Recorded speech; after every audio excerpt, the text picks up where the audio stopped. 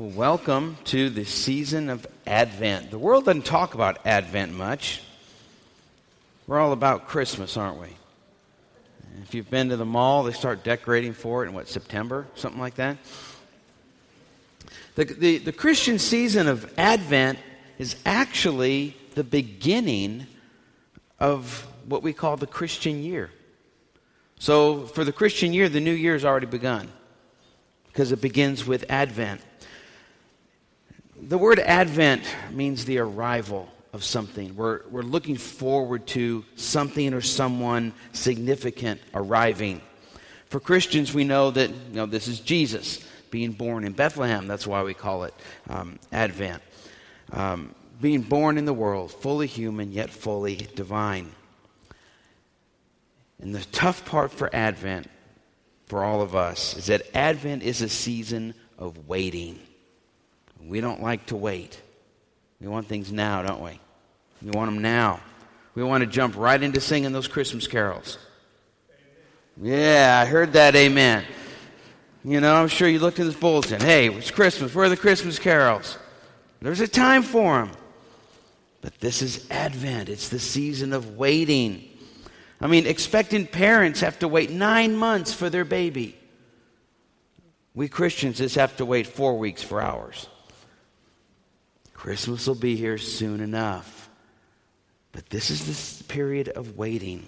And in this Advent season, here at Centenary, our sermons are going to be focused on different aspects of the nature and character of Jesus. These sermons are focused to help us get to know this baby so that when we come to worship on Sunday, December 25th, we'll know who it is that we're worshiping and celebrating. So this morning we're looking at a powerful section of the book of Colossians in which Paul describes in powerful terms the authority of Jesus. Sometimes we like to put Jesus in a little personal box. We make him into an image that fits our agenda or our expectations. Jesus is too great for that. He's beyond what we want to make him. He is beyond anything we can conceive. That's how great he is.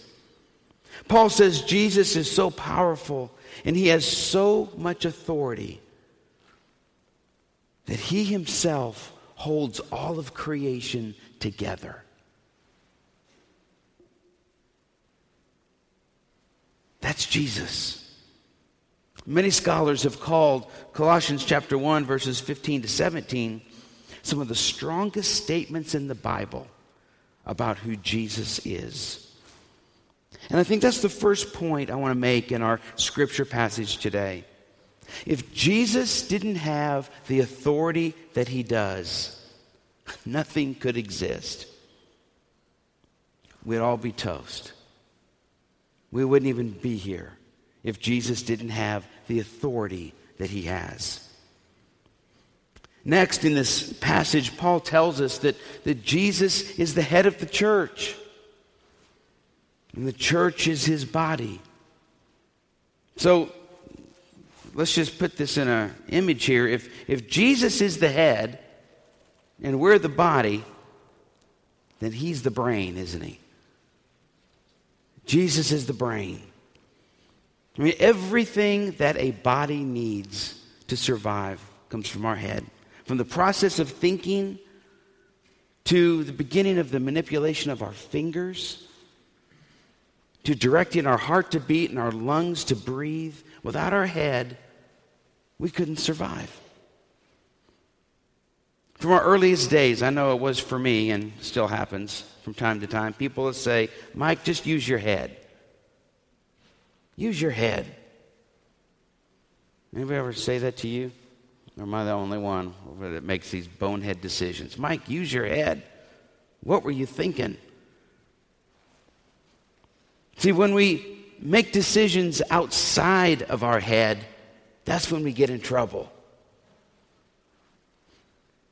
Like, oh, I just see this puppy and I just want it so much. And I feel so sorry for it. And it's all alone. And I just need to adopt it. Oh, and there's this one too.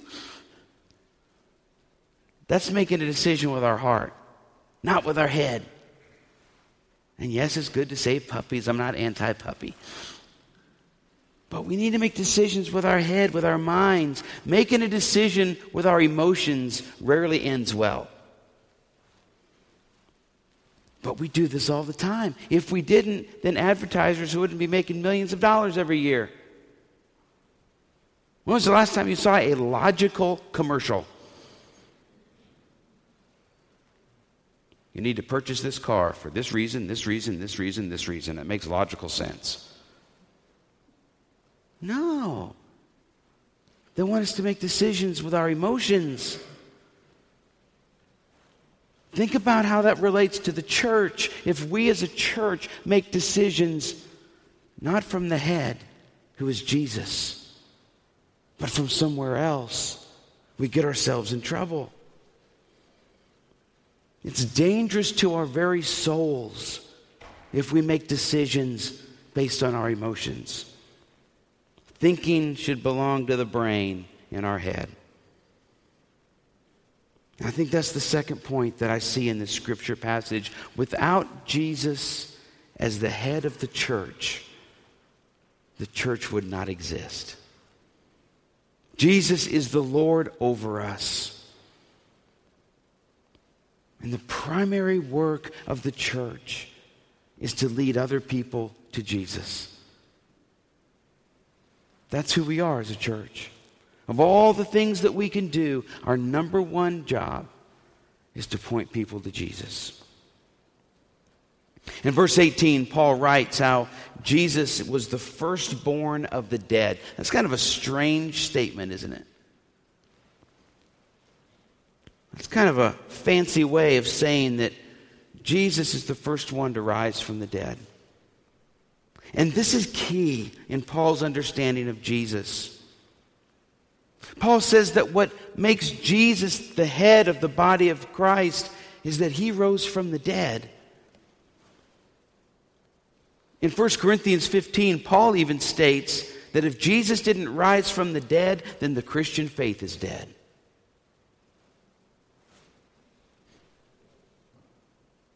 Belief that Jesus physically rose from the dead is essential to our faith, because if he didn't, then Christianity is meaningless. Listen, if Jesus is dead and buried somewhere in a lost tomb outside of Jerusalem, let's just all go home and watch the morning news shows. What's the point? There's no hope to our lives if Jesus did not physically rise from the dead. That's what gives him his authority and his power. Jesus is alive. He did rise from the grave. He does live forevermore with power and authority. You know, sometimes we have doubts about Jesus' authority in our lives. Maybe it's because we want to be the one to maintain control of our relationship with God. Maybe we lose hope and we get discouraged because our hope is in earthly things and in people. And our hope is not in the one who has overcome the world. Let's get back to Colossians here. Paul says in verse 19 that in Jesus is the fullness of God. Not just part of God. He wasn't just part God when he lived on the earth. When Jesus walked around, he was the fullness of who God is. Jesus is completely God. And as God, he has the authority to make peace between ourselves and God. See, a human wouldn't have that kind of authority to do that. But Jesus does.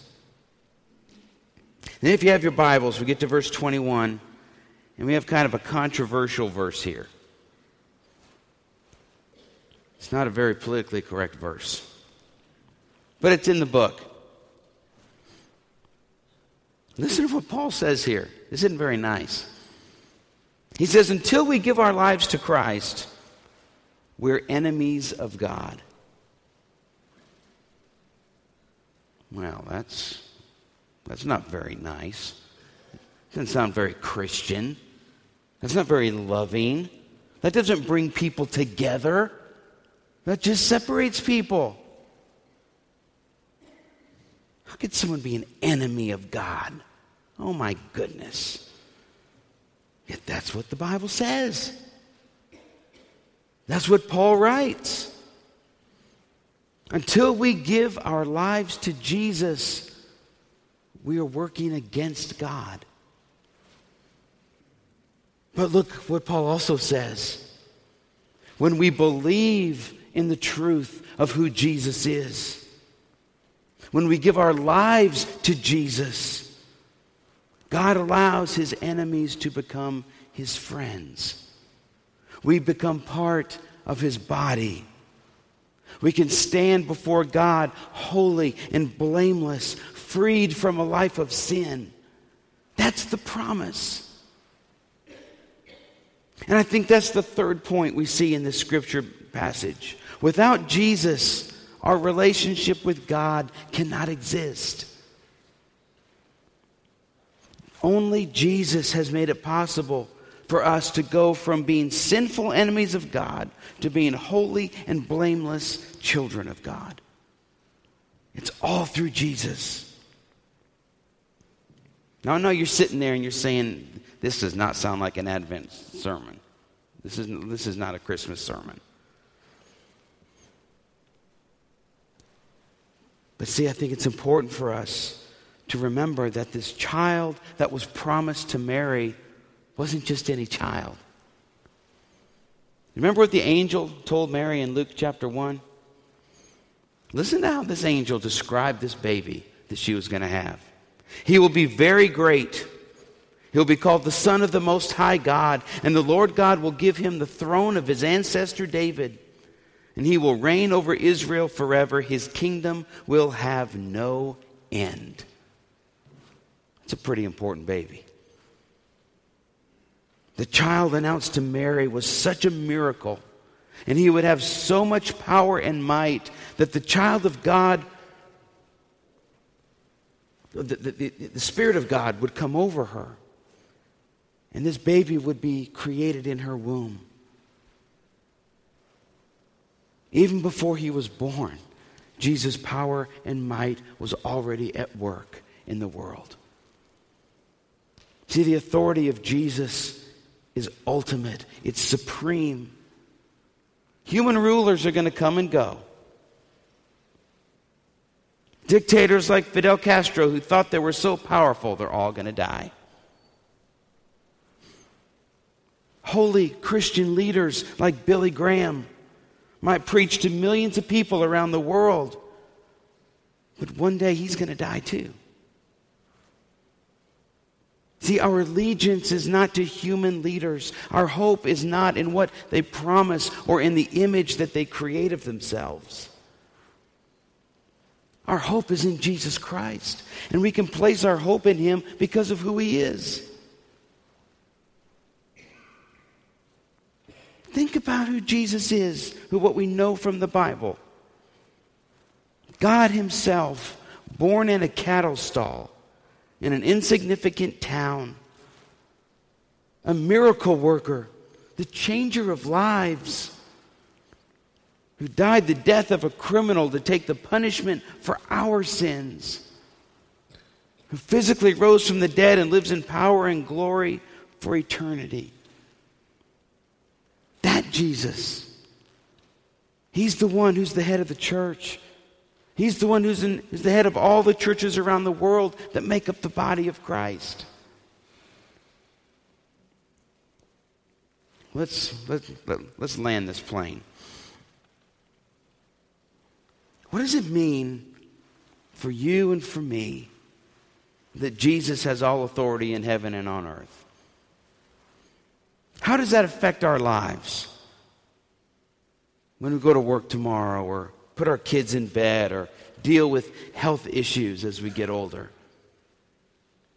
How does Jesus' authority affect that? Well, think about this. The ruler of heaven and earth, This Jesus that we're talking about, he knows your name. Not only that, he loves you so much that he laid his life down for you. He knows your fears. He knows what stresses you out. He knows your deepest secrets and what you're ashamed of. And he still loves you. And think about this. Jesus Christ, the ruler of heaven and earth, isn't just with you wherever you go. His Spirit lives in you. In you. If we really, truly realize that, it would change how we approach life every day. The Holy Spirit of God lives in you.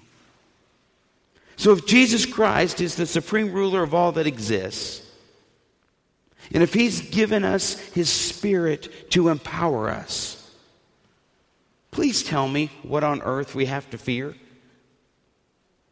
Because I can't think of anything. We don't have to fear anything on earth or from the depths of hell, because the Spirit of Jesus Christ lives in us.